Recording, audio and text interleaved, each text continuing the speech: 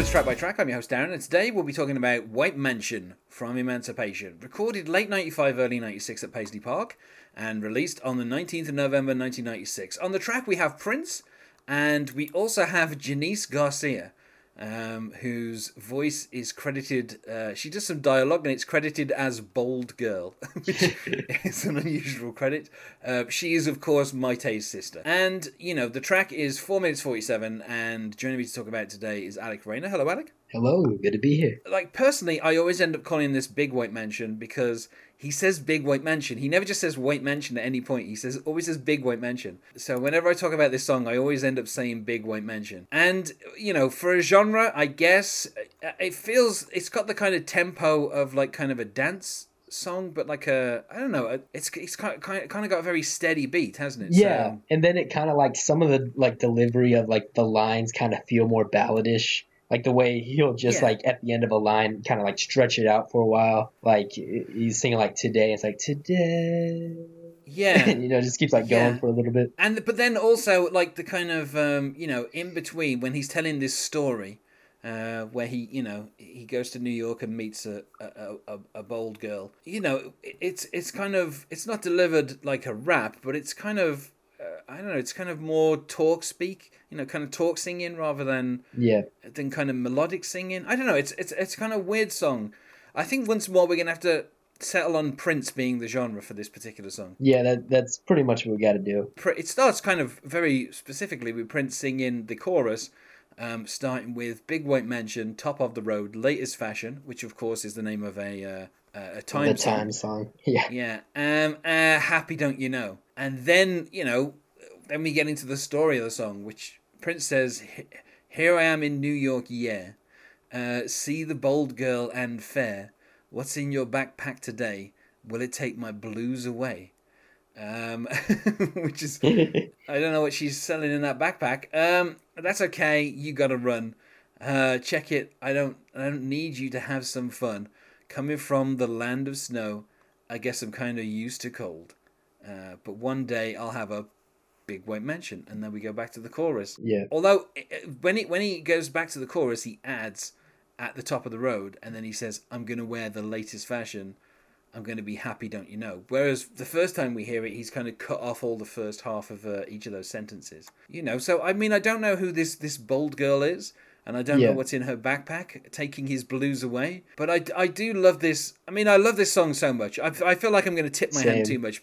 But like, for me, I was afraid that was going to be me. That was going to be the one like geeking out over this song. Yeah. No, this is one of my favorite songs off this album. You know, it's a clear. I'm not going to save it to the end. I'll just say clear 5 out of 5. It's just such a great song. Yeah. You know, it has some weird kind of little quirks that Prince kind of does.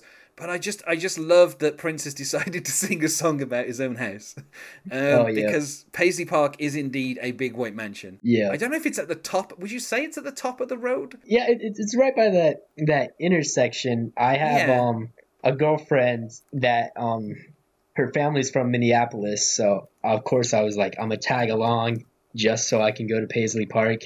I'll deal with all the crazy family stuff for like 3 days just so I could have my like afternoon at Paisley Park, which was very worth it, even though I was like pulling my hair out during some of that.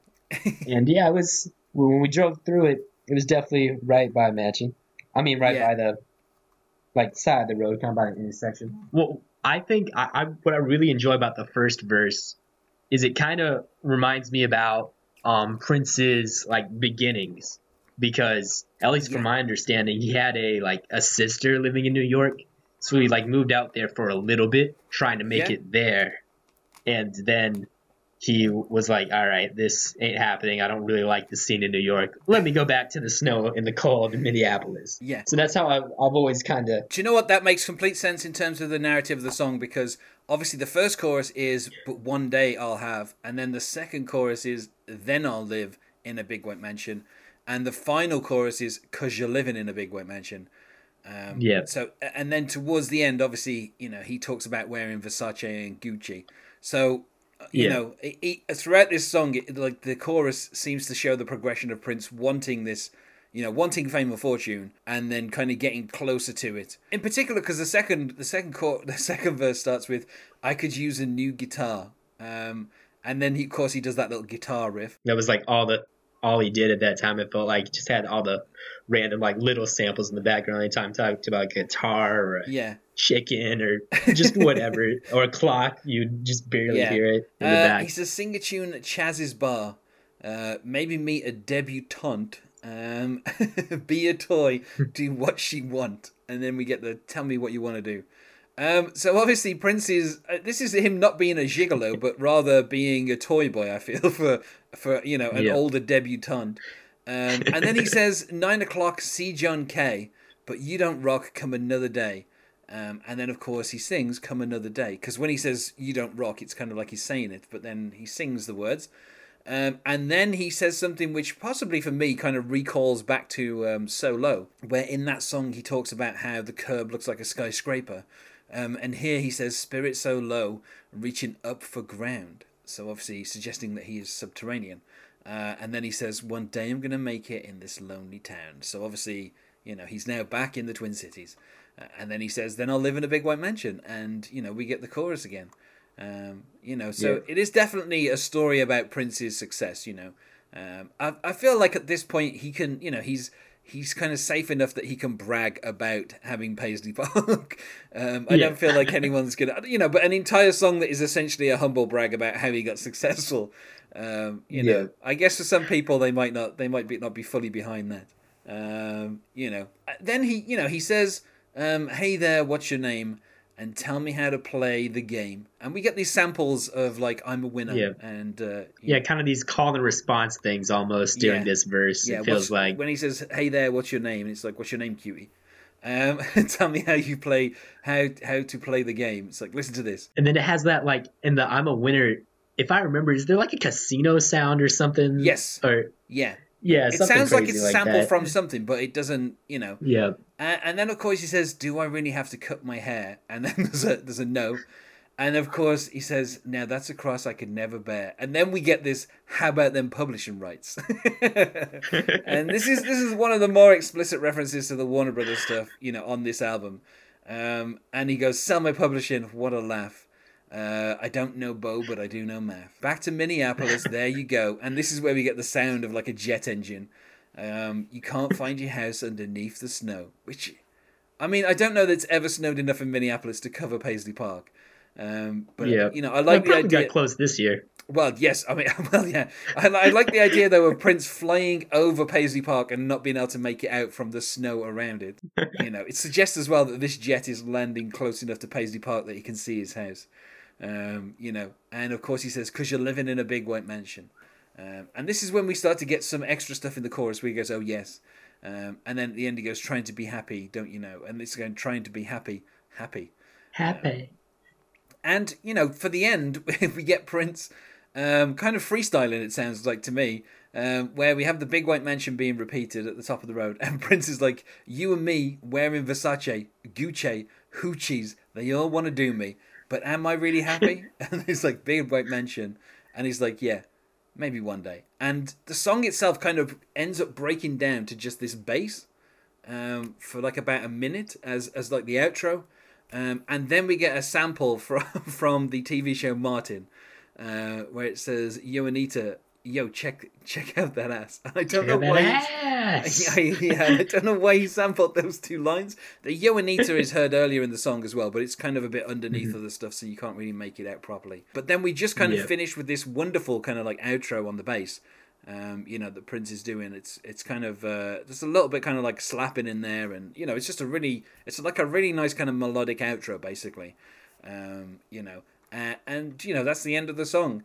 But I mean, you know, to me, I find it interesting because, you know, Prince is kind of telling this story of his success, and also taking a shot at Warner Brothers because, you know, of course he is. And I like the interesting thing where it says, do I really have to cut my hair is always the line that I found the most interesting, because obviously, you know, for his first album, Prince had, you know, the large afro, and then for his like second album, his hair was kind of down and relaxed. All ironed out. Yeah, like flattened out. And then by the time you got to his third album, his hair was cut really short. And that's kind of almost the point where he became successful, was once he'd you know, cut his hair.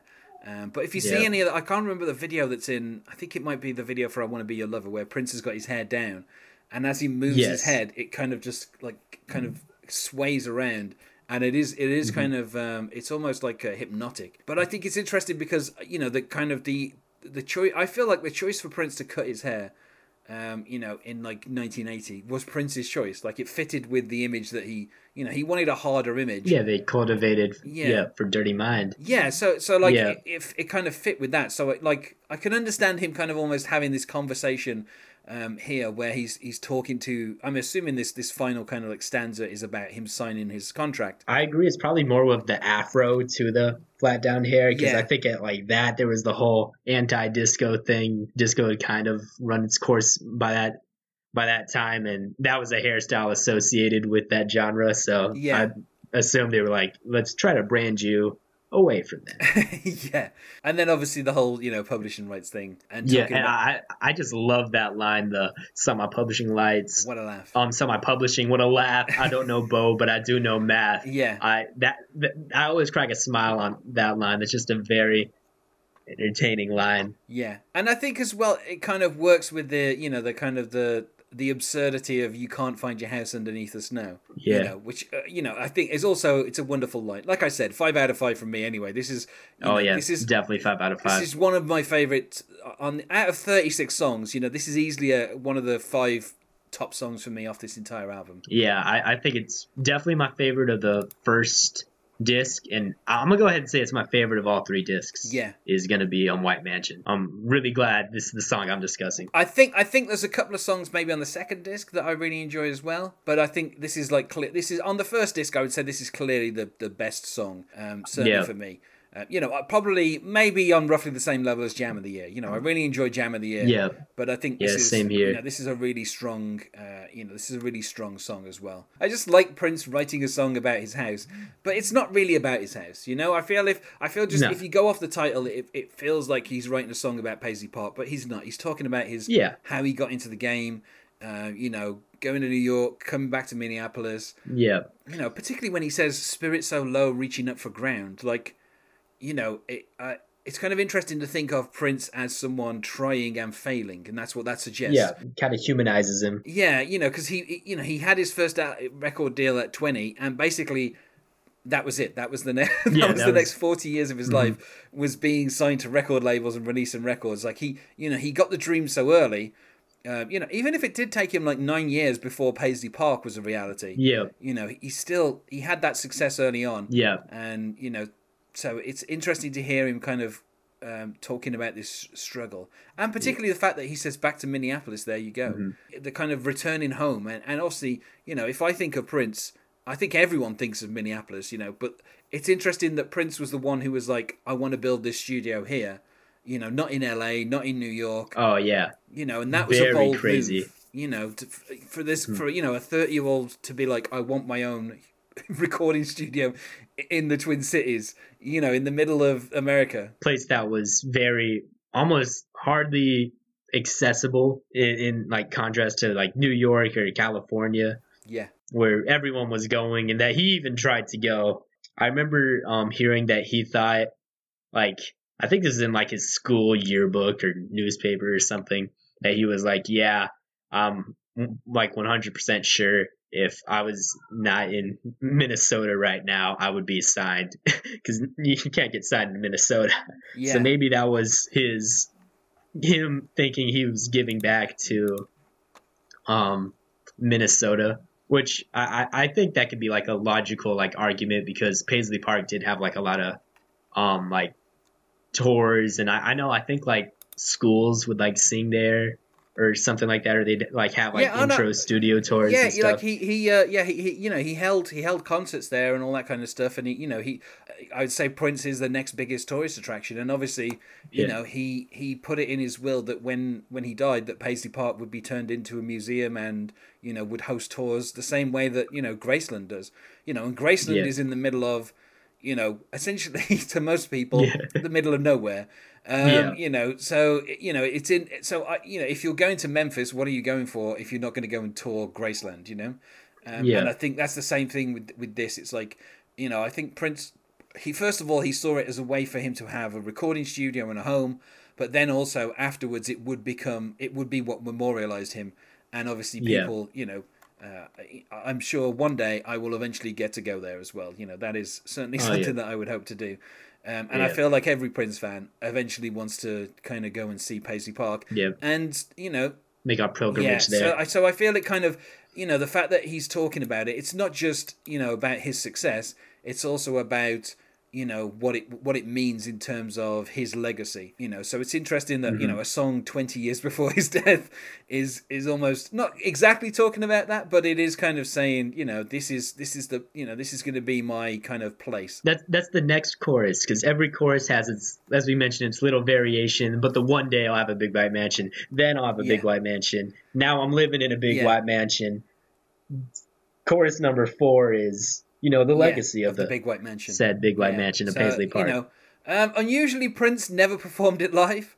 And obviously no one has covered it. I feel like it's such a specific story that Prince is telling, about his own, gradual success, that I don't know that any other artist could kind of cover it and it would be kind of credible. So I can kind of understand why no one's covered it. We are talking about a 36-track album. So like there's very few of these that I feel anyone has ever even kind of gone near. In terms of covering them, apart from the the 4 that are already cover versions. So I feel like we said as much as we can about White Mansion. So let's go to plugs. Is there anything you wish to plug, Alec? Yes, I want to plug my Twitter, Alec Reyna 98. Super huge Prince fan. Love talking about Prince. I have other interests too, but I'm gonna go ahead and say Prince probably. He's the dude. Love that guy. And you can find us on Facebook at Prince Track by Track, or on Twitter at Prince Podcast, or you could email me at princetrackbytrack@gmail.com. Thanks once more for being my guest here, Alec. Oh, yeah, you're very, very welcome. And otherwise, goodbye. Goodbye.